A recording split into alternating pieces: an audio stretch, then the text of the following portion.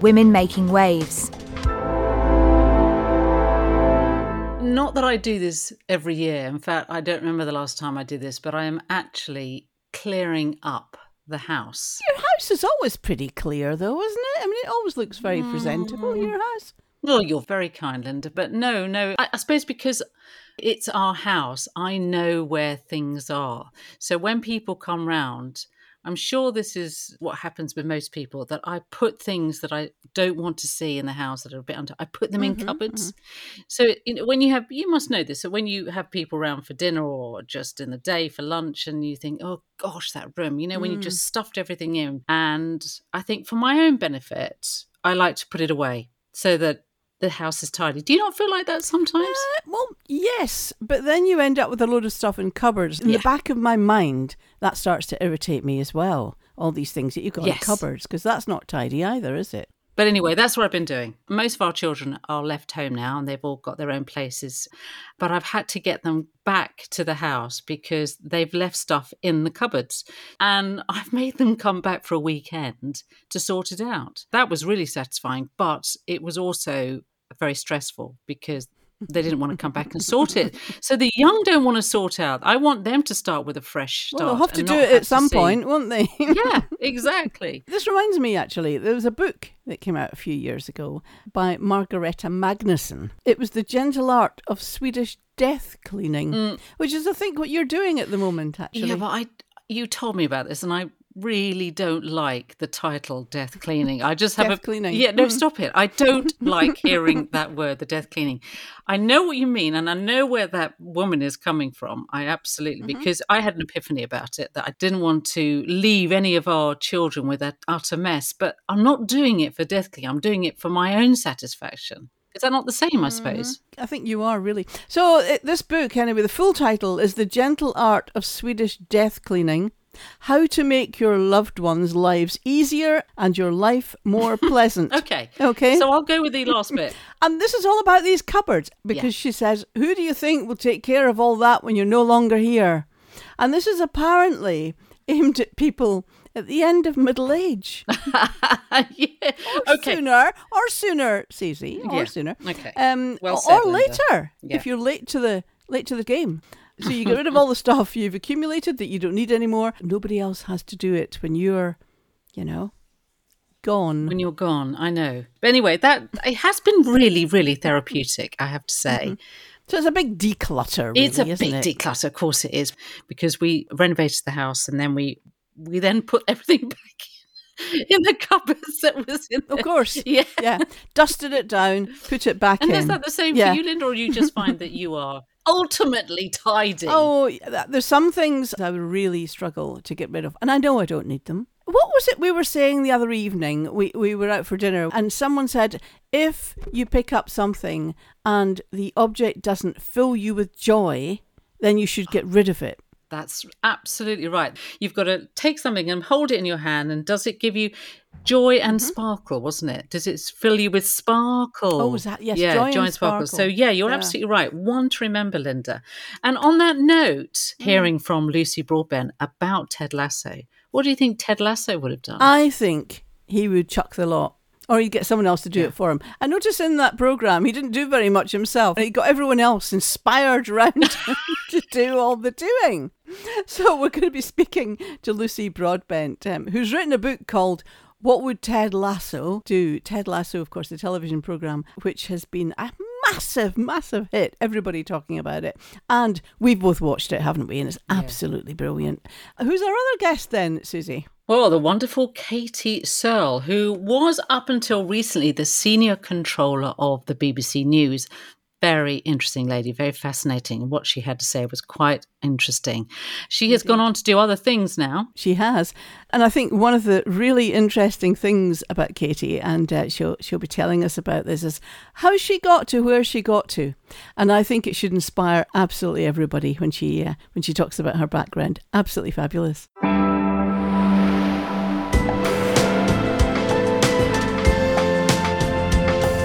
You're listening to Women Making Waves radio show and podcast, brought to you by Suzie Thorpe and Linda Ness. This show is all about women doing extraordinary things. We are delighted to welcome Los Angeles author and journalist Lucy Broadbent.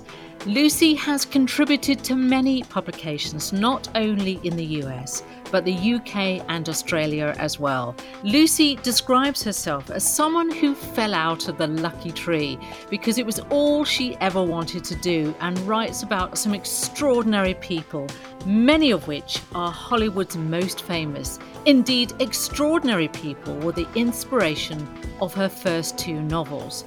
But here's the thing, Lucy's latest book, What Would Ted Lasso Do?, is inspired by the extraordinary TV series Ted Lasso.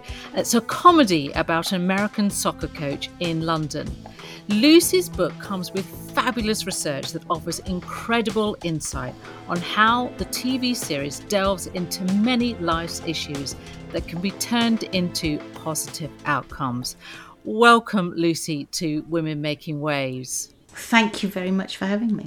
Why did you want to write this book? I'm in what they call here a parking lot. And I've been watching this TV show, which I absolutely loved. It was during the pandemic, wasn't it, when it came out, this TV show. And I'm in a parking lot and somebody crashes into my car. I'm just sitting there. It's stationary.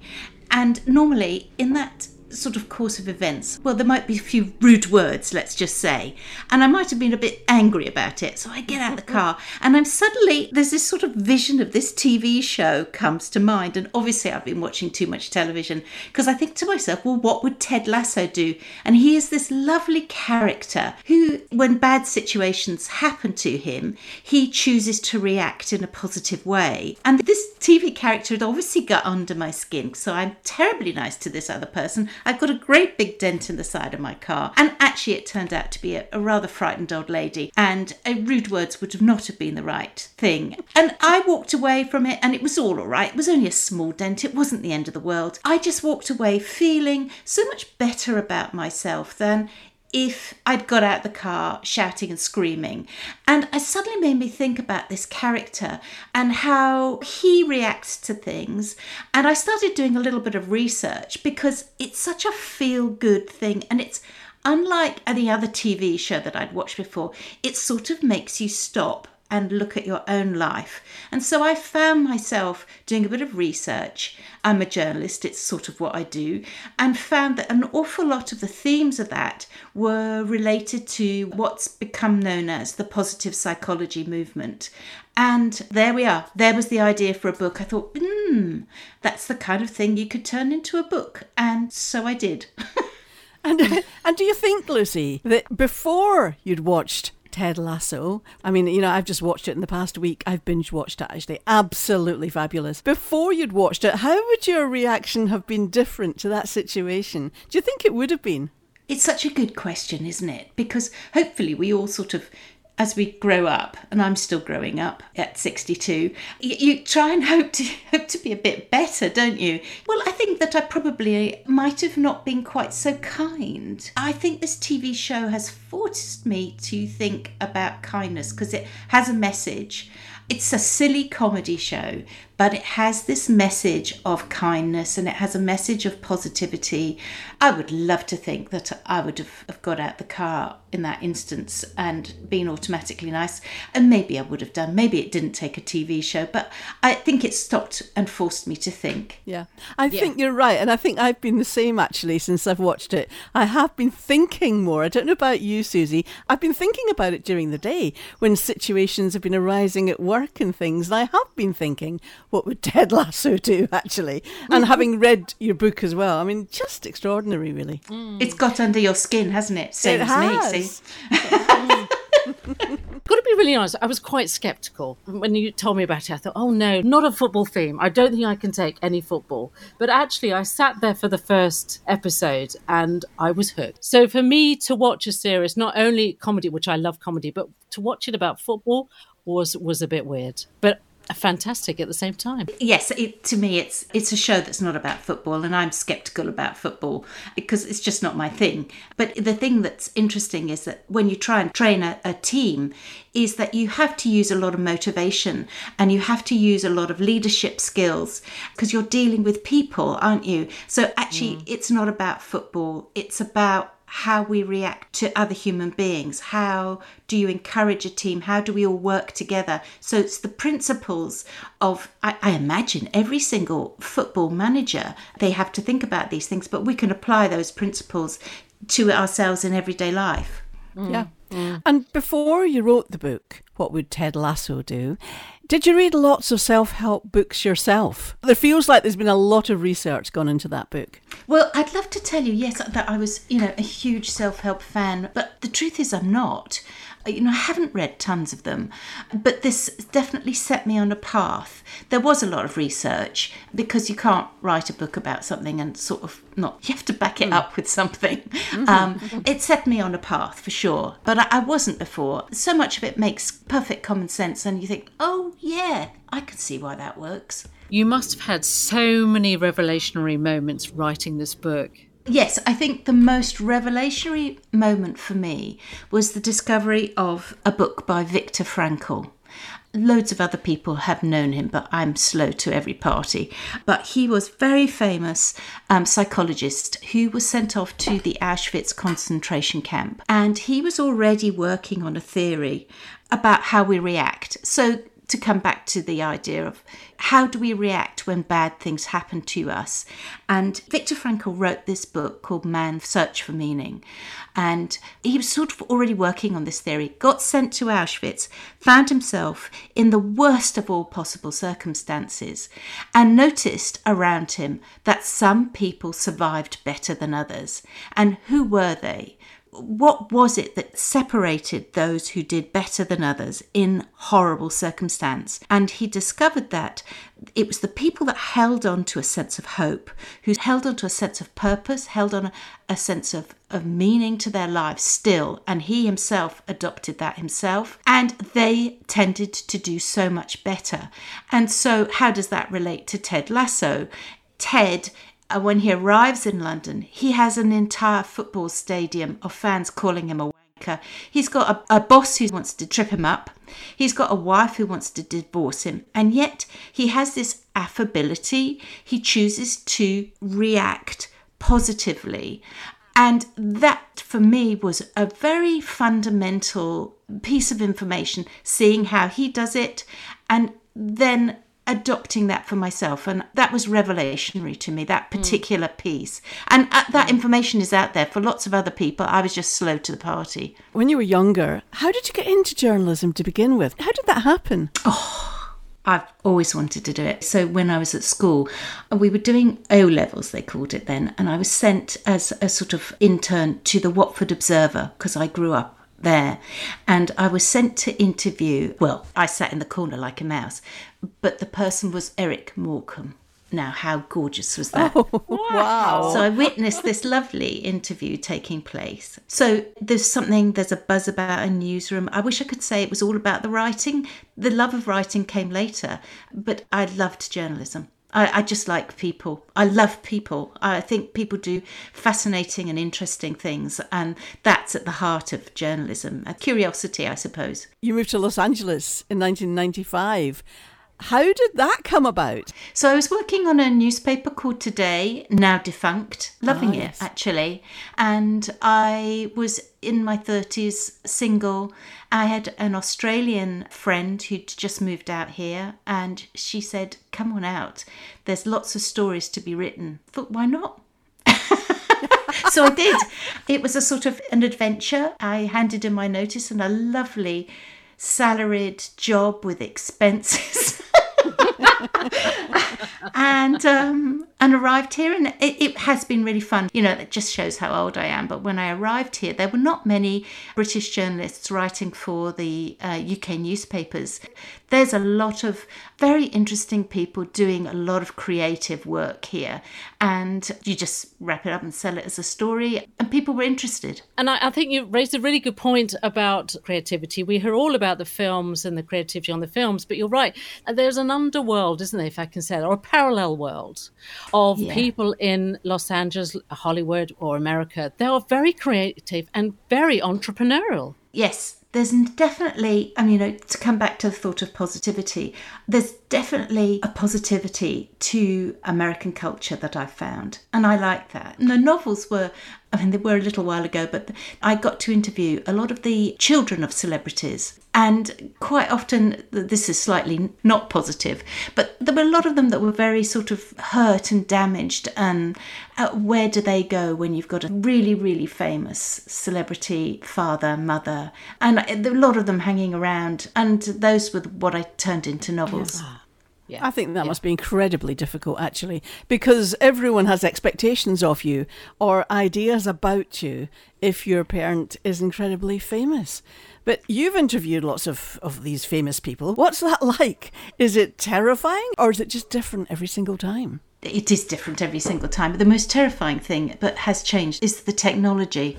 Because I used to do all my interviews with like 10 recorders in front of me, because you get an hour with a celebrity and, they're not going to give you another hour when your machine hasn't worked. So that's the most terrifying part. It's just making conversation, isn't it? I always sometimes feel it's a bit like bragging, but here we are. I'm lucky enough to have sat across a table in the Beverly Hills Polo Lounge with Amy Adams. I've been to the Barney Greengrasses and sat there with Reese Witherspoon, and you're just sitting there one-to-one and trying to not make a fool of yourself, eating a salad and throwing it down your front, and talking to these fascinating, really incredibly intelligent, thoughtful women. It's so easy, I think, if you're an actress, to be seen in a one-dimensional light, but all of them, to have got to where they are, have done some pretty interesting moves to get where they've got to, and have things to say that are hugely politically conscious, environmentally conscious. And so they're sort of interesting. The more boring ones are when a film that's coming out and you end up in a table with 10 other journalists sitting around the table, and you've only got 15 minutes, and someone from, I don't know, some silly magazine says, and what's your favourite colour? And you think, oh no, we've only got 15 minutes, don't ask them that. It's so true. That is so true. That is brilliant. Darn, that's knocked my next question out of the ballpark there.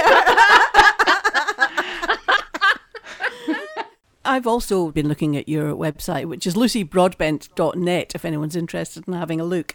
And it says somewhere on there, the story that you're most proud of resulted in a change in the legal age of marriage in Kentucky. And there's a really interesting article that you wrote about young women of 12, I think one was, a 12-year-old marrying a 74-year-old. That must have been fascinating to research and to interview these girls, really. That was an extraordinary thing to have found myself doing. I worked for Marie Claire magazine, which used to do a lot of reportage, and they heard about the legal age in different states. Here, there's a different legal age when you can get married, and there was no requirement in Kentucky. Around there is Appalachia, which is very beautiful country, but it's very poor. And I think it's very easy to forget when we look at America, mostly one sees it as this very prosperous country. And there, their poverty is as bad as anything. I've travelled a bit, but the poverty was as bad as anything I ever saw in Africa. No running water, no toilets inside the house, people living in wooden shacks, and one line of electricity coming into a house, and you think, wow, the height of luxury in that neck of the woods is a double wide trailer. And really, I think that personally shocked me, but I spent quite a lot of time there trying to find these kids who get married really young. That was the longest piece of research I think I've ever done, actually. And I couldn't find any. And then I interviewed a headmaster of a school, told him what I was looking for, and he said, first of all, he thought I was a joke, and he had to call me back to check I wasn't someone making a joke about it. And he said, yeah, no, we get lots of that here. You should come and stay in my house. So a really sweet man. So I ended up staying in his house because, of course, as a school teacher, he wanted to keep kids in school. Yeah. But he was seeing young girls, 12, 13, getting married, then they get pregnant, then they drop out of school. There was nothing stopping them getting married. And it was like that was the expected thing. All they wanted age 12 was to get married. And so that example you cited of a 12-year-old, they were happy to talk to me. This was not something unusual to talk about. This was nothing that they were ashamed of or hiding away. I chatted with this lovely old man. He was a lovely old man. He was 74. He said, yeah, I knew her grandmother. Yeah, I thought she'd be a very sweet wife. She's very sweet. I remember her being born. As far as he was concerned, there was nothing wrong with it. Yeah. And so that was very shocking to me. Yeah. We actually interviewed an entrepreneur who now lives in the UK called Danya Shell, and she came from Appalachia, and she talked about that as well, that it was just another world. Now, Lucy, another sort of favourite thing of yours is travel. Travel is something you say that you absolutely love. So you've written a lot about all your travels, and you even include your family in your travels, don't you, as well? Yes, I was lucky enough to be travel editor of Hello magazine for many years. Loved it. I developed a bit of a fear of flying, which wasn't very helpful in that regard. But I've got over that now. And but, you know, it's fun to travel. Who doesn't love it? How did you develop a fear of travel? Did you have an incident in the air, or was it just something that crept up on you? No, it was having children. I've spoken to other mums have talked to me about it. I know others. I've been on aeroplanes all around the world, Vietnam, Africa, the kind where you can sort of, you know, see the ground through the floorboards underneath you, the ones with steam coming out, you know, I've not a problem ever. Then I had children and I suddenly started getting absolutely terrified of flying. And it was explained to me because I consulted someone about it, because it did get really bad at one stage. And it's something to do with hormones and having children and, you know, wanting to protect them. It was when I was traveling with children. And now that they're all grown up, it's sort of gone away. So I suppose that proves the theory. Lucy, I wanted to touch on mental health, going back to Ted Lasso. I must touch on something in your book, in particular about toxic masculinity and the way men grow up and this culture. It was a really fascinating part of your book. Mm-hmm. So I know you have 2 sons, don't you? I have 2 sons. And I just wanted to see if you'd learnt from that as well, because I certainly did from just reading your book. Yes, it's such a fascinating subject. So that show did make me think. That got me onto the research track. There's a bit in the show where Ted says to one of the football players, you need to woman up. And he says, I think you mean man up. And he says, well, look how far that's got you. No, we mean woman up. I started looking into it. And I think that younger generation of men, so my son knew all about it, age 24. He knew all about toxic masculinity. This was a phrase that he had come across. And he said, yeah, Mum, it's really bad.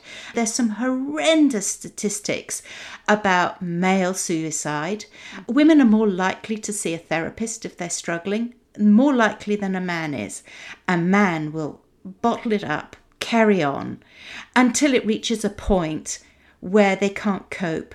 And that's why the suicide statistic is higher on men than it is in women. So what creates that? There's this macho culture, even in a greater or lesser degree. I think most men come across this idea that boys don't cry. Well, that's because it's a really good emotion. You should be able to cry. Who says you can't cry? And there's this terrible stigma for men. If you express your feelings, it's perceived as a weakness. Now, why is that? There's something wrong about that. And so when you are raising boys, you've got to encourage them. As a society, we can change that.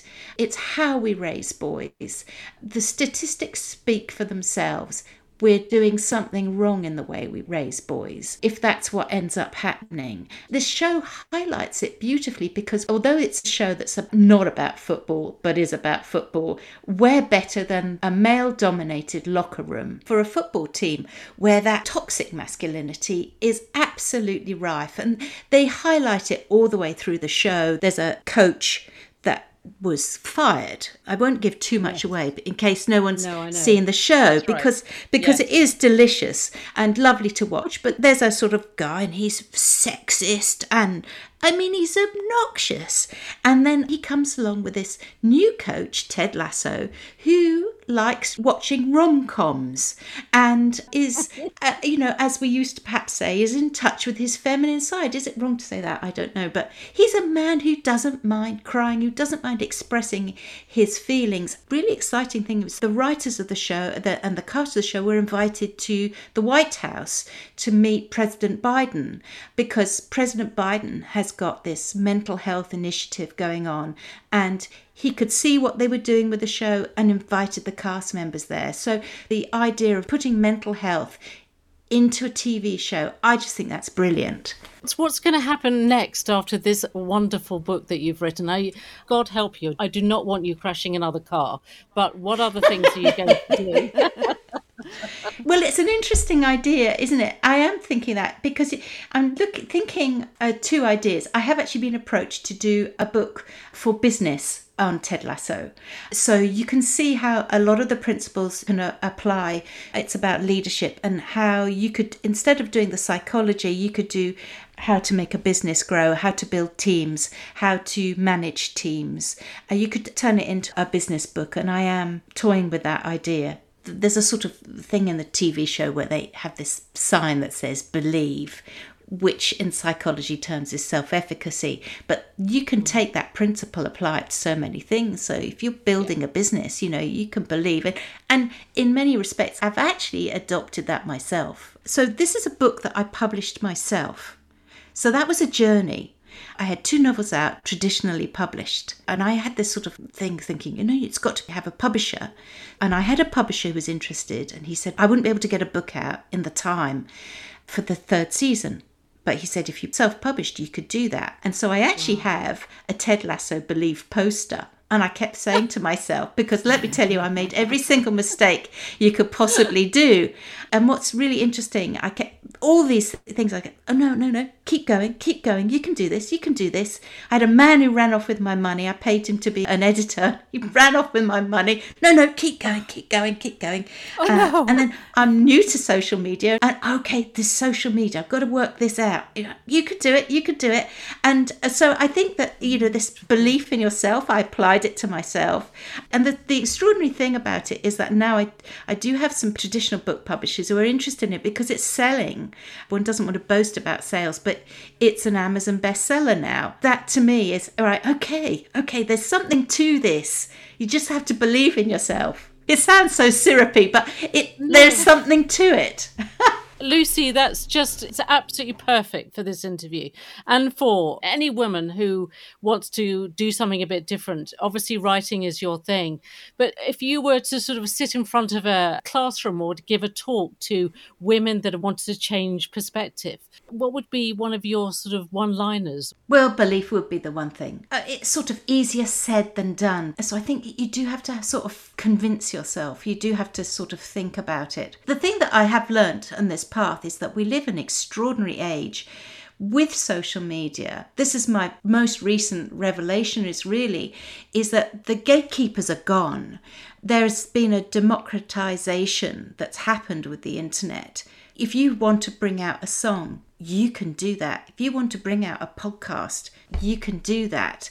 You want to bring out a book, you can do that. You don't need to be endorsed by anybody anymore. You don't need the backing. You can just do it. And so that takes a little bit more self-belief.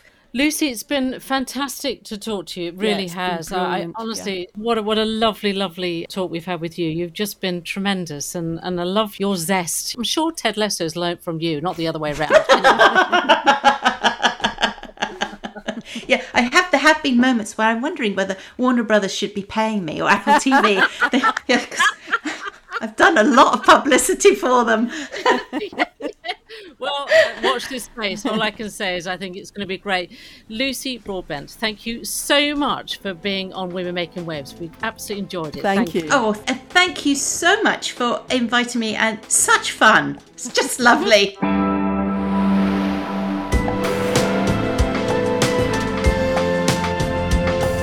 You're listening to Women Making Waves radio show and podcast, brought to you by Suzie Thorpe and Ness. This show is all about women doing extraordinary things.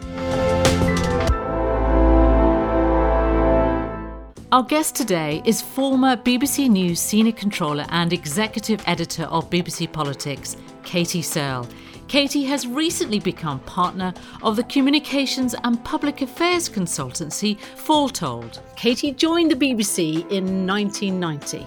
Now, we've got to admit to you, Katie, that while researching you before today, it's come to our attention that you're one of those women who's probably ticked or kicked many, many goals into touch in your career. Katie's impressive roles at the BBC include 3 years as deputy editor of BBC News at 6 and 10, worked on Today, The World Tonight, and on World Service Output as well.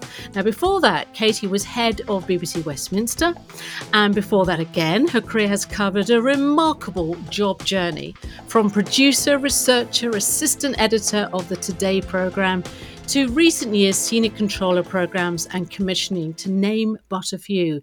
And of course, as senior controller BBC News. Welcome, Katie. Thank you very much. Thank you very much for having me. Recently, I met you at the International Women's Day breakfast seminar, and the title for this event was Women and Risk-Taking. Now, at the beginning of the audience, I don't know if you remember this, Katie, but the audience were asked to stand up if they had taken risks. And I cannot remember if the panelists, which was you, of course, and the speakers, were obliged to do that. I cannot remember if we did that. I was so interested that they'd asked the audience before actually listening to the panelists that I stood up because I think I do take risks. But I want to know, Katie, are you a risk taker? I think I would say yes to that. I think really it depends, lots of words have lots of definitions. And so I think if you ask my friends, if there was a cliff in front of me, would I jump off it? I think I would jump off it. I'm always really looking for the next opportunity. And, so to go back to the definition of risks, it's not always about jumping off a cliff, but it is about pushing yourself forward. And I think that's my definition of risk taking, is not sitting back and thinking, okay, this will do because of whatever reason you want to sit back. And that can be a range of things. It can be a lack of self-confidence. It can be being too frightened to speak out. It can be a fear of failure. And I think that day, actually, Susie, we talked quite a lot, or I talked quite a lot about a fear of failure. And I think that is a really important phrase around risk-taking and what you're going to do with that risk-taking and your total fear of failure. And I think particularly my experience anyway, is that that's a particular thing for women as well. Yes, that's exactly what I was thinking when you said that, actually, Katie. I think women are far more timid about making a fool of themselves, I suppose, stepping up and maybe looking silly. And I think it's such a shame. Well, for me, I think I definitely got bolder in my 30s.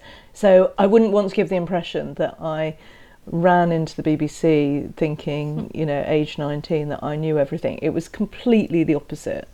When I started there, I'd got there because I'd applied, and at that time they had essentially a secretarial pool, and you could go in and pass a typing test. And because I'd been rubbish at French A-level, I was chucked off French A-level and I was made to do typing at my college.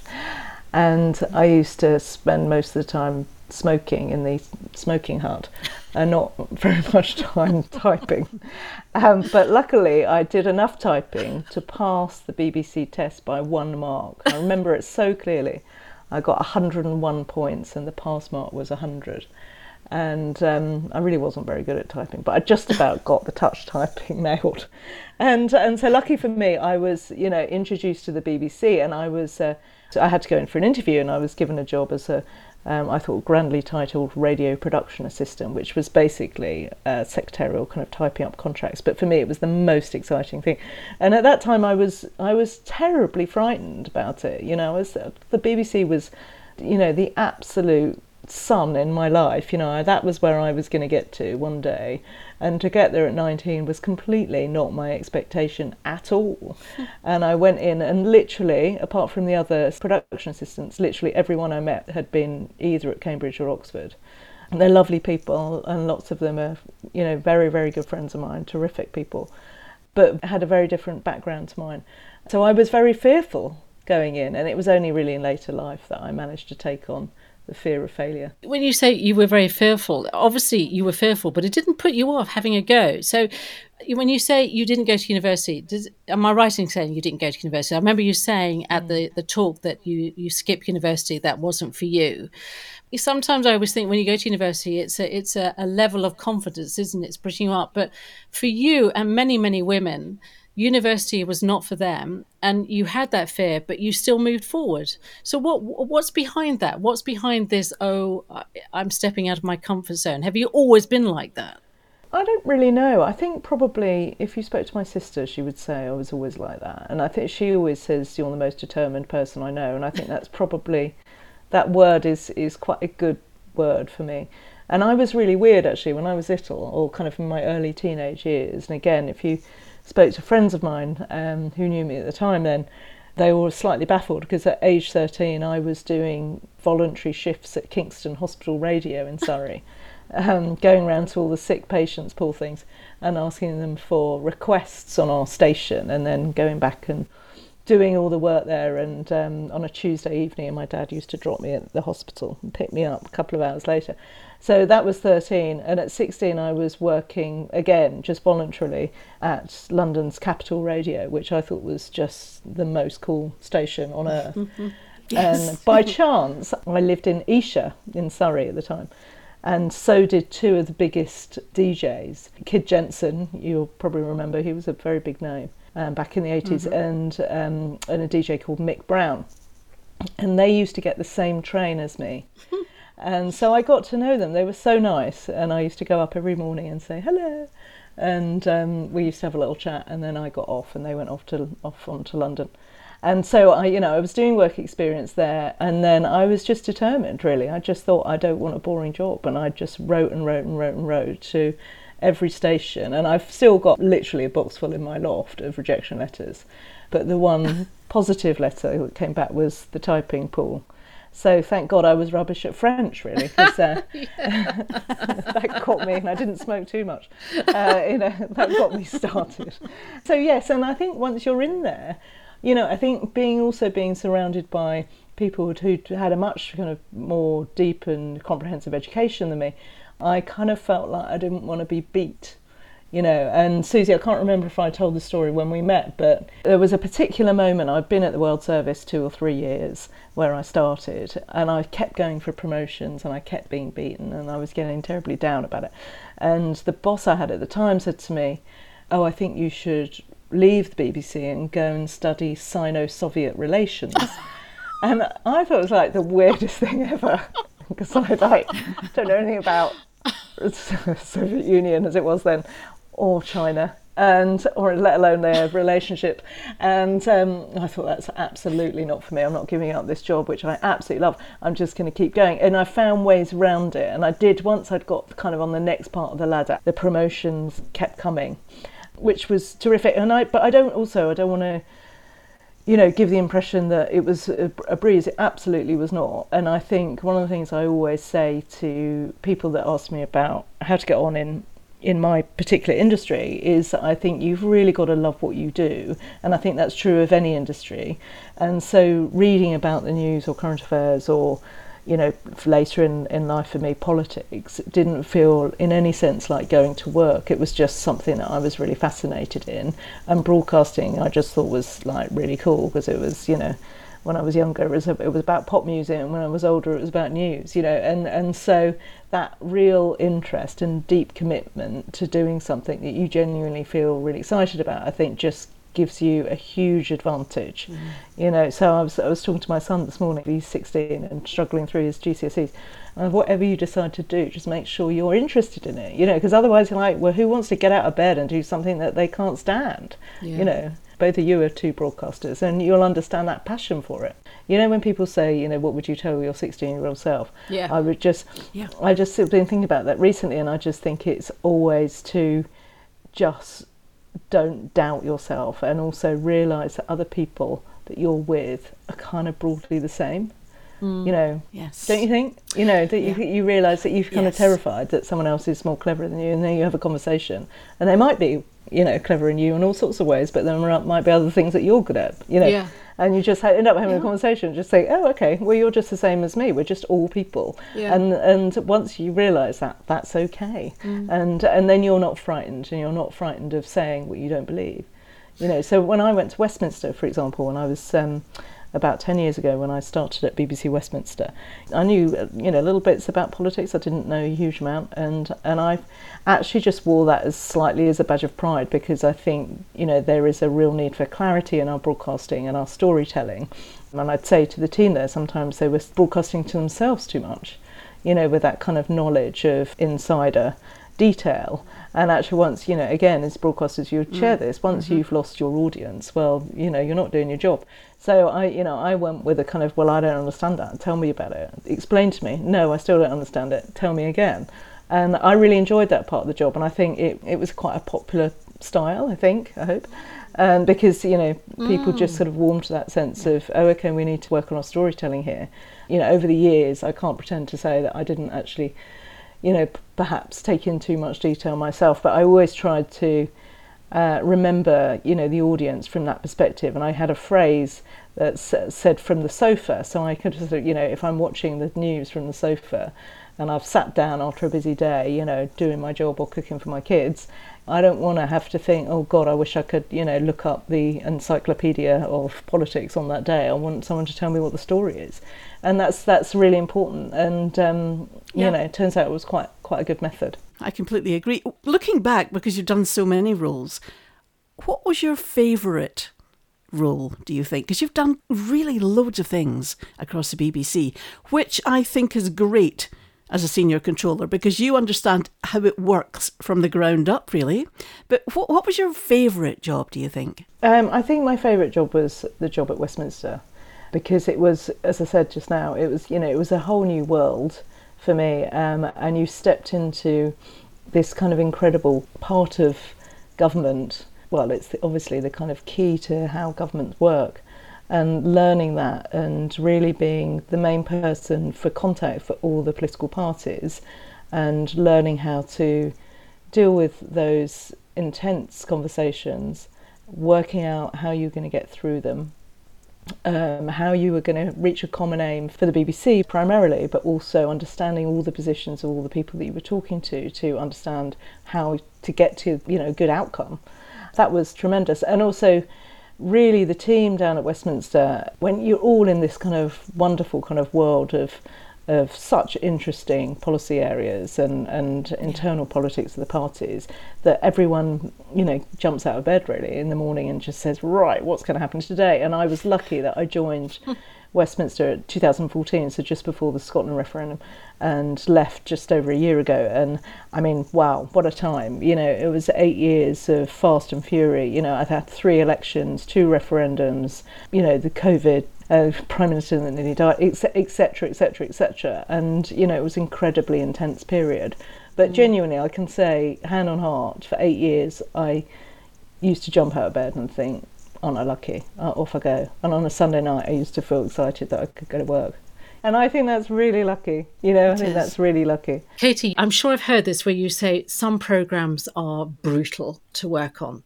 Now, as much as you jump out of bed, how do you control I'm not going to put words into your mouth, it's not anxiety, but how do you control that fear of it going wrong? I think perspective is really important on those moments. And, sometimes when you're really, really tired and the pressures come in and, especially if there's been a mistake made, that's always the worst, and especially if it's your mistake, and that's really, I would struggle with that. And it would really sit on you. And there's a couple of examples I'll just bring in. For probably my most intense period was when I was on the Today programme, and I can't quite remember the dates, but I was, I think, in my late 20s. And that was the biggest and most fast kind of learning experience I had, because, I was relatively young. I, was working with presenters like John Humphreys, who is, incredibly well known. I'd grown up watching him read the news. It was just extraordinary to go into that. And I was responsible for editing the programme overnight in the middle of the night when you're just at your lowest, you're just exhausted. And I used to find that really, really difficult to keep going. And there was always a really low point at about 4 a.m. when you just were kind of really run out of fuel. And then by the time the programme went on at 6 a.m, the adrenaline really punched in, and so you were ready to go and kind of collapse at 9 o'clock, and that was really intense. And then the other one that comes to mind with that prompt you've given me is on the 10 o'clock news, when I was editing the 6 and 10 o'clock news, which was, I said I love Westminster, and that's true, but editing the 6 and 10 o'clock news is a really close second. It was just the most extraordinary, privileged job. But missing a story, as any journalist would know, is the worst feeling in the world.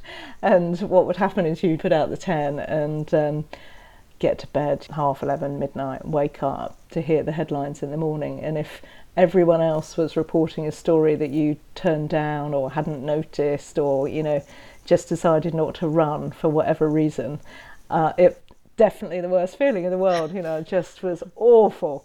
And of course you realise as you get older that actually just things like that happen, and but it's a terrible feeling and this huge feeling of responsibility. And so, how do you get over it? You pick yourself up and go again. The next day is you're going to get the story right. And again, when we talked about determination, it's definitely something that I just would feel if I had a problem, it would just make me double down and think, well, I'm not going to let that happen again, and I'm going to read more, I'm going to understand more, and I'm going to really consider it, and have I done everything to make sure that mistake doesn't happen again. When you started, you said you started effectively as a secretary, and you have worked your way up to the top, really. Is that still a route that someone could follow if someone is listening to this and they're thinking, I'd love to be in the news, I'd love to work for the BBC? Is that still a route? Or do they have to go to train to be a journalist and all the rest of it nowadays? It is. I definitely think it's a route. And I think, go back to what I said earlier, I genuinely, and I hope this doesn't sound too naive, and, I hope I'm just not looking at it through too many rose-coloured spectacles, but I think that if you are willing to really put the work in, and that means not just turn up and do the hours, it means really, really do the work that's required outside those particular hours. It's the reading, it's the, in my terms, it's the reading all the news, it's listening to all the competition, watching the competition, thinking about what developments are coming in the industry, etc. And if you're going to do that, I think you can kind of do anything, and I genuinely think that. Look, journalism training is great, and, if you want to do that, that's fantastic. And, in many ways, I wish I'd done that. But I applied for loads of different courses. I didn't go to university, but I did try and get on BBC schemes and other courses, and I got rejected from all of them. So, they're very hard to get on, they're incredibly competitive, and rightly so. They recruit very, very good people. I suppose what I mean by that is I just think one shouldn't just think, well, that's that then. That if you have a passion for something, you've just absolutely got to go for it. And really, really put your head down and just don't take no for an answer, really. There's another feather in your cap here amongst many, many things, that you negotiated and oversaw an interview with President Obama, and you travelled with Prime Minister Theresa May to China. When you've achieved these notable moments, do you sort of pinch yourself? Do you have to go away somewhere and think, gosh, did I really do that? Or do you think, actually, yes, I can do that, it's fine? But you must have to pinch yourself sometimes. Yeah, I think sometimes you do. I think particularly the Westminster years, actually, and this sounds odd to say it out loud really like this, but you do kind of get used to it, because every day you're not every day, but you're often in the middle of conversations with people that, perhaps you'd not ever dream you'd meet, or being in the Prime Minister's flat. Or when we went to China, I did a trip on the Prime Minister's plane. It was a trade trip to China, and as you know, the Prime Minister would do many trips during the year, and I would go on one if I could do it. I'd try and do one, because I just thought it was really, really good for contacts, but also understanding the story, etc. And it was an incredible privilege. They close the roads when you land, when you're in the Prime Minister's entourage, they close all the roads in China, and you see things that you just would never see in everyday life. It's extraordinary. And the Obama one, that was a product of several conversations, and I did negotiate some of it. I've got to say, it was a bit of a group effort, but actually being in the room with him, and I've got I was going to say I'm ashamed to say, actually I'm not ashamed to say, I'm proud to say, I've got a picture of me and him on my mantelpiece. And being in the room before we did the interview with him, and the Secret Service being everywhere, and him coming in and then having a chat with him afterwards, was one of the greatest privileges of my life. You know, it was incredible to meet someone like that, but also just a real window on things you just see in dramas. Yeah. You know, I'm just watching The West Wing again at the moment, and it's so funny. It's like, God, yeah, you know, it's probably like that, you know. Yeah. So, yeah, oh God, it's an extraordinary privilege, and that's why journalism is such a fun and incredible career, because you just get to see things that you just wouldn't do in normal life. And women in journalism. I'm assuming that over the time that you spent at the BBC, there are now far more women, that's what it appears to be like anyway from the outside, far more women involved in the delivery of the news than there used to be. Yes, definitely. I haven't got the figures, but I think there's been a huge growth, and it was one of the things I was proudest of doing actually at Westminster, was that I massively increased the number of women that we employed, both on air and off air, in the newsroom. And that's not because I think they were any better or worse than the men particularly. It's just that I think there was a tendency at Westminster to go towards men. You know, even in Parliament, when I first walked through Parliament, you just feel the presence of how male it is. I mean, even now, you know, very, very much so. It's just men in suits. I mean, it's changed hugely, and the number of women MPs has hugely increased, unrecognisably from even just a short time ago. But it was a very male-dominated part of the world, and that was true also for the BBC. And I don't know, I think, look, obviously when we interview people for jobs, I think women do have a different perspective to men when they interview women. I just think that's just a natural part of being a woman. And I also think that my background means that I try very hard anyway to see other things in people, not just qualifications. And it's really important to me that you see that whole person rather than just what's on the paper. Absolutely. Yeah, it's something that I don't know if you've watched this, and we can keep this in or not, but I've been watching Ted Lasso.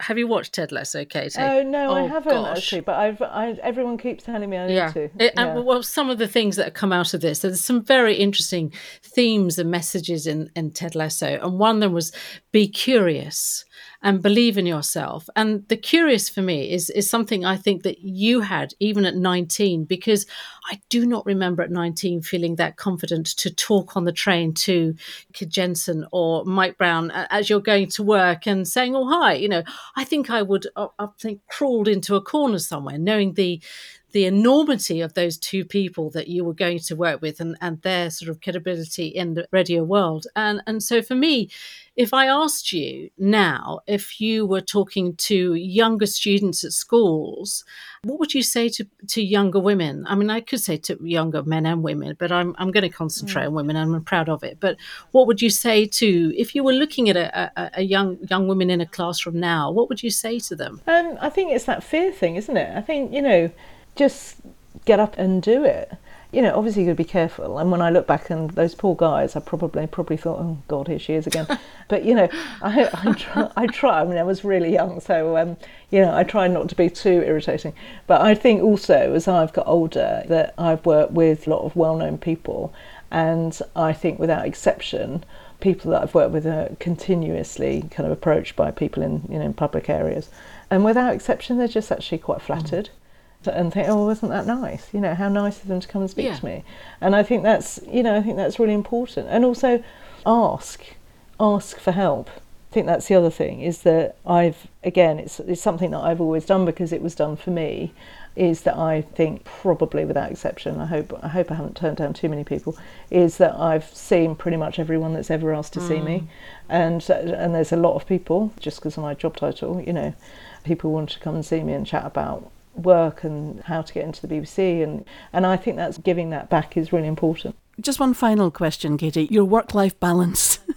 What's that like? Do you manage to strike a good balance? Yeah, I mean, not all the time. I think, again, just to kind of touch back on the Westminster days, which is the most relevant to that question, I mean, the work-life balance there wasn't any, in that I would really start working at 6 a.m. and I'd often not finish till midnight. But I mean, that, our days of working electronically are, are well bedded in now, aren't they? So I, it wouldn't be that I'd be in the office until then, but I would work until very late. And I think, I don't know, I sort of sometimes feel guilty about that as a mum.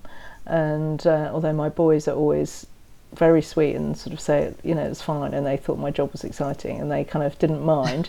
I've got to say that I'm sure that's not true of all the times I was taking a call on a Saturday afternoon when we were out. But I suppose what I'd say in summary to that is that it's, I've moved on from Westminster and my work-life balance has changed. I probably couldn't have kept doing what I was doing for very much longer. I did it for 8 years, and working like that was incredibly intense. And actually I was really addicted to it, and slowing down is then difficult to get used to as well. Yeah. But now I appreciate, I think I didn't realise how little work-life balance I had until I stopped doing it. So, it's recognising that you probably want to get off the train and resettle a little bit. It's been really enlightening talking to you, and I hope everybody listening today will take something out of this, because it's very important to be talking to women like you, Katie. So I thank you very much from both of us that you were able to join us on Women Making Waves today. Thank you. Fantastic. It's incredibly kind of you to have us. Thanks so much.